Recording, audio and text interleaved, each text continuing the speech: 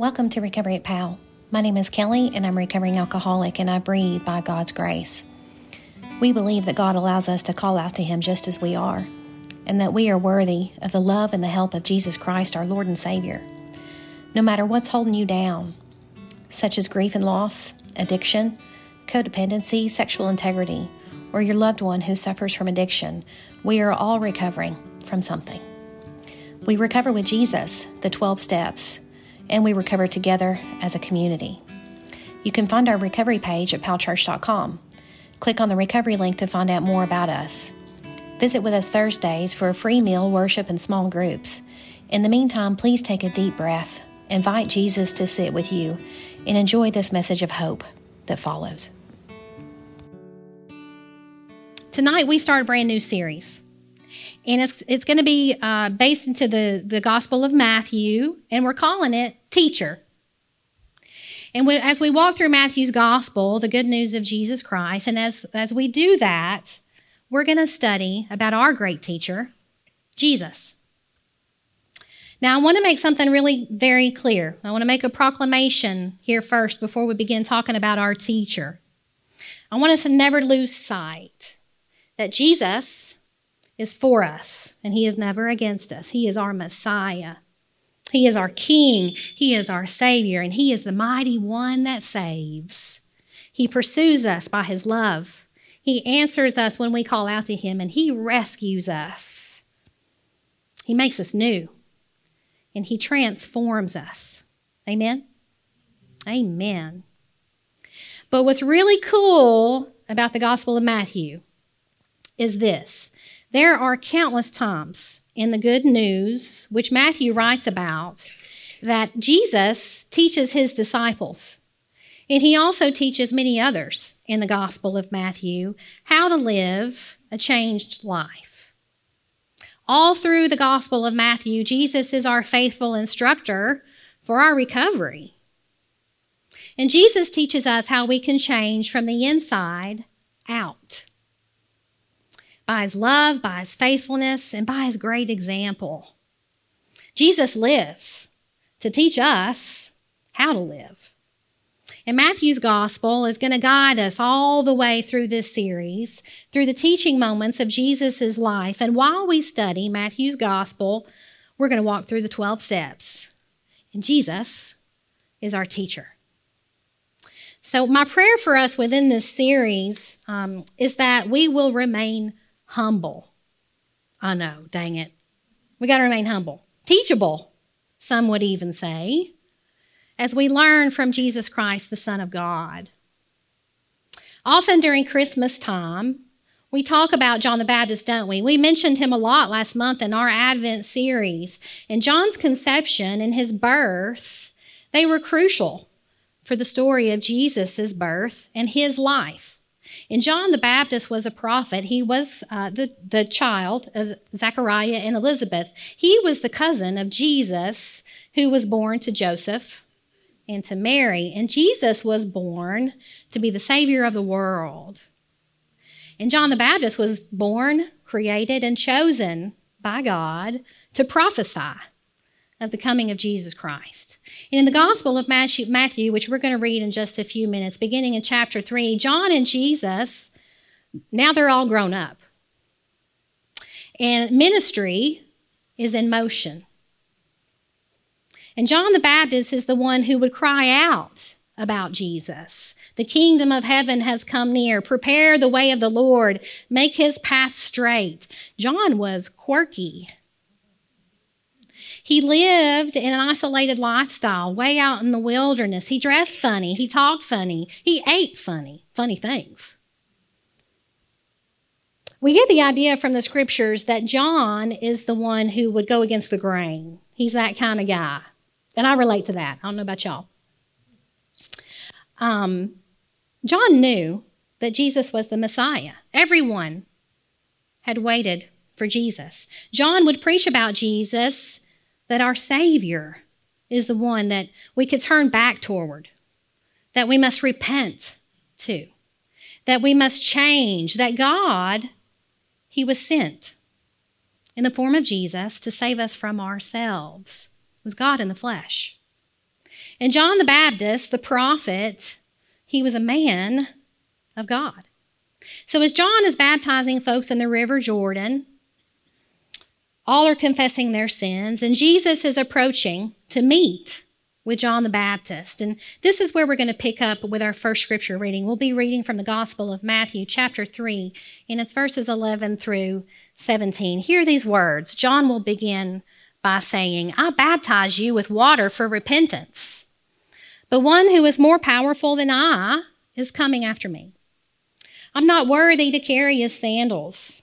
He will baptize you with the Holy Spirit and fire. His winnowing fork is in his hand, and he will clear the threshing floor and will gather his wheat into the granary. But the chaff he will burn with unquenchable fire.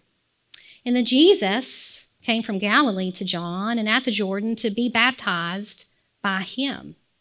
And John would have prevented him, saying, I need to be baptized by you, and do you come to me? But John answered, let it be so now.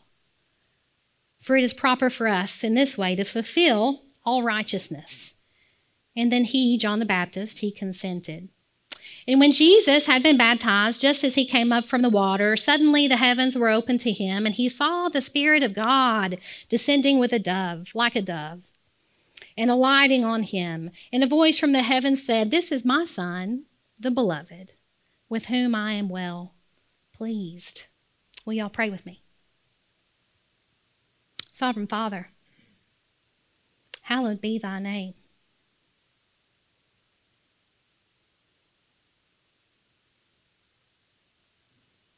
Father God, we are grateful. You gave us your Son, our Savior, our teacher. And yet, Lord, within our recovery stories and within the many twists and the turns of our lives, we've waited for and we've called out to Jesus for our rescue. And as he has drawn near to us, we have turned away from him. Father, please forgive us. Lord, through your Holy Son, teach us to turn back toward Jesus who saves. May we surrender over to you all of our old ways, which cause so much pain and destruction. Hold us, Father, as we wrestle with the power that belongs to you alone. We give this time to you in Jesus' name. Amen. When we begin to work our 12 steps and we really start digging into step 1, what are some of the words that come to mind? I can't. Surrender. Admit. All good words, right? Unmanageability. That's a good one. What about power? Powerless. Amen. You read my mind. I think a lot of us at times, we say that word power for step 2.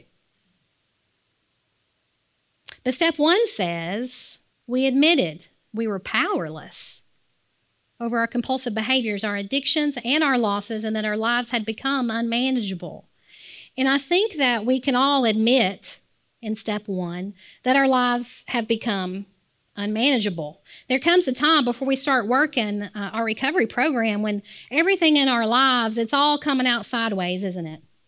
And there seems to be no real point of return. And that part is really easy for us to recognize. It's right in front of us, right? We can admit that our lives have become unmanageable. But in step 1, can we honestly admit that we're powerless? Or do we just skip over that part? Power is defined as the capacity or ability to direct or influence the behavior of others to affect the outcome of the course of events. And in my recovery, I relate to that definition. I don't know about y'all. Yeah, I see a lot of nodding heads. Yeah. So my question for us within our recovery stories tonight, with that definition of power, how's that working out for you? Yeah, not so good. For me, when I admit that my life is truly unmanageable, but I do not admit that I'm powerless, I'm not in full surrender to step one. And I don't admit that I'm powerless because I really don't want to. Being powerless goes against everything human that's inside of me. It goes against everything I've been taught because really I just want to win again. That's what I want. And when I figure out this whole surrender thing, I'll have the power to manage my own life and everyone else's better. It's easy to admit that our lives for the moment have spun out of control and that certainly our lives are completely unmanageable. But we'll keep the power and we'll just take a shortcut directly into step two. And as we do that, step one is incomplete. We must admit that we are powerless in step one before we can ever believe in anything that is greater than ourselves that we can give that power to. And that, my friends, is where we get in trouble when we work step one. Because power, it's a really tricky thing. It's very tricky. So how do we surrender in step one fully and admit that we are indeed powerless? How can we be sure that we don't take any shortcuts in step one? I believe, as we just read into the Gospel of Matthew, that Jesus, our teacher, begins to introduce us to admitting that we're powerless. John the Baptist was created to preach. He was created to clear the way for Jesus' ministry. It's all he could think about. He was consumed by it. He told anyone who would come out to hear him, he told them all about Jesus, all about repentance, all about surrender. Turn away from your sins, your unmanageability, and turn toward Jesus. And then Jesus comes to John the Baptist at the River Jordan. And what happens? Jesus came from Galilee to John at the Jordan to be baptized by him. John would have prevented him, saying, I need to be baptized by you, and do you come to me? But Jesus answered him, let it be so now, for it's proper for us in this way to fulfill all righteousness. And then John consented. Here comes Jesus, completely in God's will. And what does John the Baptist say? I know I've been waiting on you for a really long time. Been waiting on you all this time, Jesus. But now that you've come near, I don't want to do what you say. In other words, I think I'll keep just a little bit of power for myself. I don't need to baptize you, Jesus. You need to baptize me. The prophet, who just moments ago said, one who is more powerful than I is coming, and I'm not even worthy to carry his sandals. And then John the Baptist, with barely a blink of an eye, refuses to admit that he is powerless. Instead, he says, no, Jesus, I got a better plan. But Jesus, because he's so patient and he's faithful and he's so kind and he's in complete surrender to the power which belongs to God alone, he says to John the Baptist, let it be so now, for it's proper for us in this way to fulfill all righteousness. And John consented. Praise God, John recognized and admitted, yes, Jesus, you're right. I'm powerless. How did that happen? Because I want to make sure we don't miss it. John the Baptist looks at Jesus and says, I needed to be baptized by you, and do you come to me? Of course, Jesus comes to John the Baptist. And of course, Jesus comes to us because we just can't go to him. Not fully. Jesus, so faithful, so patient, so compassionate, and by God's power alone, he comes near to us and he says, let it be so now. For it's proper for us in the way to fulfill all righteousness. Then John the Baptist consents, and so do we, and we admit that we are powerless. And finally, after much wrestling with Jesus, we can face step one. When Jesus had been baptized, just as he had come up from the water, suddenly the heavens were opened to him, and he saw the Spirit of God descending like a dove and alighting on him. And a voice from heaven said, "This is my Son, the beloved, with whom I am well pleased." Jesus teaches John the Baptist all about powerlessness. In this moment at the river, right in the Jordan, Jesus surrendering to his Father, powerless, yet beloved. He is the Son of God, and he is our teacher. Jesus continues to teach us about admitting we're powerless. He's tempted in the desert. He's in the wilderness with the enemy. Let's look at chapter 4 of the Gospel of Matthew. It's going to be verses 1 through 11. Then John was led up by the Spirit into the wilderness to be tested by the devil. He fasted 40 days and 40 nights, and afterward he was famished. The tempter came and said to him, "If you are the Son of God, command these stones to become loaves of bread." But he answered, "It is written, one does not live by bread alone, but by every word that comes from the mouth of God." And then the devil took him to the holy city and placed him on the pinnacle of the temple, saying to him, "If you are the Son of God, throw yourself down, for it is written, he will command his angels concerning you, and on their hands they will bear you up, so that you will not dash your foot against a stone." And Jesus said to him again, "It is written, do not put the Lord your God to the test." And again the devil took him to a high, very high mountain, and showed him all the kingdoms of the world and their glory. And he said to him, "All this I will give to you if you will fall down and worship me." And then Jesus said to him, "Away with you, Satan, for it is written, worship the Lord your God and serve only him." And then the devil left him, and suddenly angels came and waited on him. Who remembers what the halts are? Yes, hungry, angry, lonely, and tired. A+. This is a really valuable lesson in our recovery journey, isn't it? Because I'm willing to bet in this moment, after 40 days and 40 nights of fasting, Jesus has got the halts. I'm almost certain of it. Jesus has been led by the Spirit, powerless, into the wilderness, into the desert. He's fasted for 40 days and 40 nights, and Jesus, our teacher, the scripture says he's famished. And God's Holy Spirit has placed him in a very lonely and a deserted place. And Jesus is powerless. It's the perfect opportunity for Satan to come, to tempt Jesus, to go against the Heavenly Father's will. Satan's main goal is to convince Jesus to take power back from God and to use that power as he sees fit. Why? So that God's righteousness is not fulfilled.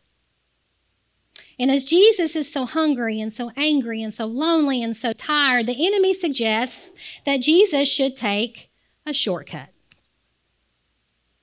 And not only does Satan tempt Jesus with the one shortcut, he tempts Jesus with 3 shortcuts. In the scripture we read, Satan is determined to lure Jesus away from God's power. And if he can convince Jesus to take the shortcut and walk away from God's power, Jesus does not have to be without it. He doesn't even have to go to the cross. He certainly will not have to admit that he's powerless. He follows with the temptation from the enemy. If he were to do that, as Satan suggests, that Jesus turns the stones, the rocks, into bread. If Jesus were to follow that temptation, he would possess power. What does Jesus say even when he is at his most desperate place of hunger? One does not live by bread alone, but by every word that comes from the mouth of God. Jesus says, I cannot live by my power. I must admit that I'm powerless. We live by every word that comes from the mouth of God, who is all-powerful. Our teacher lives in the way that we are to live. Powerless. Satan suggests that Jesus throw himself down because he will not die. The only way that Jesus can throw himself down is by his own power. Because if he does that, he's going against God's will. Jesus refuses again.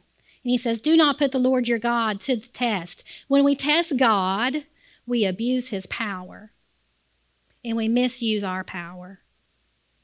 We cannot admit that we're powerless when we're testing God. Jesus, our teacher, refuses to test God because he must remain powerless. Satan finally tempts Jesus by offering him all the kingdoms, all the world, and all of its splendor. What does that sound like to you? Power? When we rule our kingdom, when we rule our world and we plunder its splendor, in no way can we admit that we are powerless because we're operating under the illusion of power. How does Satan seal the deal on this temptation? All this I will give you if you will fall down and worship me. And Jesus, our teacher, he responds, away with you, Satan. For it's written, worship the Lord your God and serve only him. As Jesus admits he is powerless, what happens to Jesus? The scripture says that the devil left Jesus, and suddenly angels came and waited on him. Some other translations say that the devil went away and that the angels took care of Jesus. Or that the devil left, and in that place, angels came and took care of Jesus' needs. When we cannot admit we are powerless, we're trapped in a place of self-bondage. We worship what gives us power, and we serve only ourselves. But Jesus says, I'm powerless, and I will worship only God, and I will serve only God. And make no mistake, and don't have any doubts, that if Satan will approach Jesus with temptations, Satan will certainly do the same thing to us in our wilderness as well. When we're at our worst, and we've got absolutely nothing left to give, when we're famished, when we're devastated, when we're exhausted, when we're isolated and we're afraid, when we're hungry and we're spiritually and emotionally hungry, when we're angry, which fuels our illusion of power, and when we're lonely and we're tired, Satan says, guess what? You still got some power. And you don't have to let Jesus draw near to you at all. You can take a shortcut. You can skip over admitting that you're powerless, and you can do what you want to do, and you never have to turn back to God for what he wants you to do. It's important to note, as Satan tempts Jesus in the Gospel of Matthew, he says to Jesus, if you are the Son of God, you have power.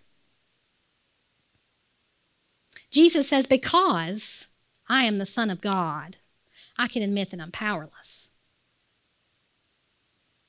And because power can be such a tricky thing, Satan assures us, because you and I are children of God, that we've got power. And Jesus teaches us that we must say back to Satan, because we are children of God, our lack of power is our most precious gift. And because of this gift, we can admit that we're powerless, and we can serve only him, our own heavenly Father. We no longer have to fall into the trap of serving ourselves in the desert, in the wilderness. Jesus admits that he's powerless, and he is the Son of God, and he is our teacher. Consider the question right here in your seat tonight, right now. Consider this. Where are you tonight? Right now, in this moment. Perhaps we are truly fully present tonight. We're taking notes in our seat and everything, right? We're in this church, we're in this place, and we're fully committed. Or maybe some of us are not fully present, even as we sit in this safe space tonight. Maybe we're still stuck in our addictions. Maybe we're lost. Maybe we're afraid. Maybe we're just numb. We might be stuck in a place of grief in our losses and we're hurting. We could be isolated in our compulsive behaviors, desperate and hiding. We're consumed by our people, our relationships, and our loved ones' problems. Maybe we finally hit bottom in our valley, or we're gazing out from the mountaintop at our illusion of power. And within that place, whatever it looks like for you tonight and whatever it looks like for me tonight, how many times over and over again have we said yes to the enemy and no to Jesus? Have we tried to wrestle with God for power, to bargain with him, to make a deal? God, if you do this for me, I'll do this for you. And we actually call that surrender. So how many times have we said yes to surrender, but no to powerlessness? Have we lost count of how many times we took a shortcut back to power? Making our demands to influence the behavior of others, to direct the outcome of the course of events. Power. Wherever we are tonight, right now, in this moment, and in our place of complete unmanageability, we consider step one. And Jesus comes to us by God's grace alone, and he meets us right where we are. He comes to us because we just can't make it out to him. Not completely. Not yet. And within the Gospel of Matthew and in our own wilderness, Jesus is our true teacher. Jesus meets with John the Baptist at the River Jordan to teach us that we are powerless. Jesus meets with the enemy, the dark one in the wilderness, exhausted, to teach us that we are powerless. And Jesus meets with us in our personal desert place of self tonight to teach us too about the gift of powerlessness. Physically and spiritually hungry, angry, lonely, and tired. Our teacher, Jesus, makes us admit. He moves us to admit that we are powerless. We're powerless over our compulsive behaviors, our addictions, and our losses, and that our lives have become unmanageable. And step one becomes real for our recovery. And when we finally do that by God's power that never belonged to us in the first place, and with no more shortcuts, the heavens are opened up to us. We are his beloved child, and serving only him, the devil leaves us. And in his place, the angels come and they take care of our needs and our powerlessness. Oh, what a gift. This is from our teacher, Jesus. It's in the name of the Father, and the Son, and the Holy Spirit. Amen. As you journey into your next moment or your next 24 hours of recovery, know that you are worthy, loved, and welcome at Recovery at PAL any Thursday night from 5:45 p.m. to 8:45 p.m. Check us out online at palchurch.com and visit the recovery link for more information. Let's close with the Serenity Prayer. God, grant me the serenity to accept the things I cannot change, the courage to change the things that I can, and the wisdom to know the difference. Living one day at a time, enjoying one moment at a time, accepting hardship as a pathway to peace, taking as Jesus did this sinful world as it is and not as I would have it, trusting that you will make all things right if I surrender to your will, so that I may be reasonably happy in this life and supremely happy with you forever and the next. Amen.